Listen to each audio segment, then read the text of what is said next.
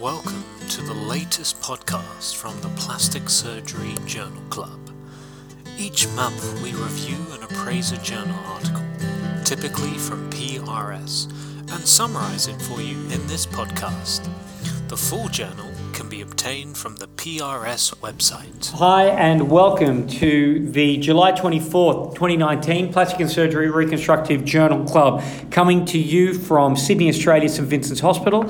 My name is Dr. Damien Marici. I'm here with Dr. Gihan Karunaratne, who is one of the registrars at St George Hospital. We are talking about a paper, 25 years of experience with the submental flap in facial reconstruction, evolution and technical refinements following 311 cases in Europe and Africa. This is by Drs. Bertrand et al. And it was published in June 2019 in Paris. So, Gihan, what was this paper about in a nutshell?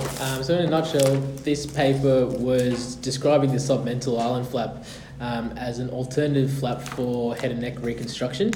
The authors have an extensive experience of that, and they describe their surgical technique, which has evolved through their experiences. They described a platysmal variant, a digastric variant, an extended variant, and a super extended variant. Now, just taking a step back, can you describe what the submental flap is? Essentially, what skin are you taking, and what is the pedicle of supply of the flap? Yeah, so the skin paddle is essentially hidden underneath the mandible, between the angles of the mandible. And the skin and the vascular pedicle is from the submental artery, which is a branch of the facial artery. Okay, so can you describe the 4 different variations of this flap that they talk about? Yeah, so they describe a number of variants based on how much of the local anatomy is taken within the flap. The initial one that was described was the platysmal variant, where they raise the flap just below the platysmal level without any additional muscles. They have a digastric variant where they include the anterior belly of digastric. They've got an extended variant which includes the mylohyoid, 2 anterior digastrics, and the contralateral submandibular gland in certain cases. And then a super extended variant where there was an extended skin paddle in addition to all of that. So what sort of conditions were they treating in using these flaps? They presented a really interesting case series of cases of Noma from Africa, where there was no access to microsurgery for reconstruction. So this pedicle flap was really useful for those cases. They also had a number of other sort of traumatic and oncological cases from Europe. Okay, and so what were their results? Their results were really good. They went through their complications, and they only had 2 total flap failures, and they were both because they had transected the pedicle by mistake. There was a number of minor complications, things like distal skin necrosis, hematoma, and mandibular nerve neuropraxia, as well as wound dehiscence, hypertrophic scarring, and salivary fistulas. All of those were reasonably low, but they did note that a lot of their Noma patients already had mandibular nerve dysfunction, which may have biased that result of having a low complication rate.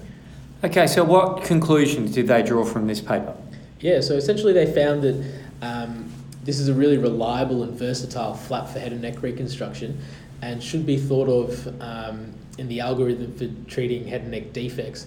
I think the area where this is especially useful is where, for whatever reason, reconstructive microsurgery is not an option, whether that be due to the patient's comorbidities or because of the resources in the area. Okay, so what did you like and like less well about this flap? Yeah, about this paper, sorry. The things I liked about this paper was the detailed anatomical discussion in regards to the exact sort of surgical technique to raise the flap, all the variants they included, and also some of the subtleties in the skin paddle design, the methods of lengthening the facial vein, and the description of the osteocutaneous flap as well. Yeah, we were lucky enough to have Dr. David Kamenar come along. He actually learnt the flap from Dr. Martin himself in Bordeaux. And he showed his case series this evening, and it was certainly very interesting.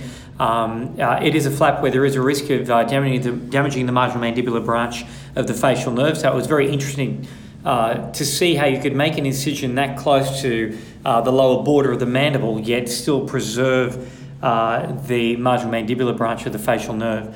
But overall, this is a very interesting paper in treating a particularly challenging group of patients in less than ideal circumstances in developing nations. Okay, anything else? Yes. I think that's it. Thank you. Thank you for listening. For more of our podcasts, head to soundcloud.com or subscribe to us on iTunes and search Plastic Surgery Journals. Remember to like us on Facebook and follow us on Twitter. Thanks also to the PRS Journal team for their ongoing support.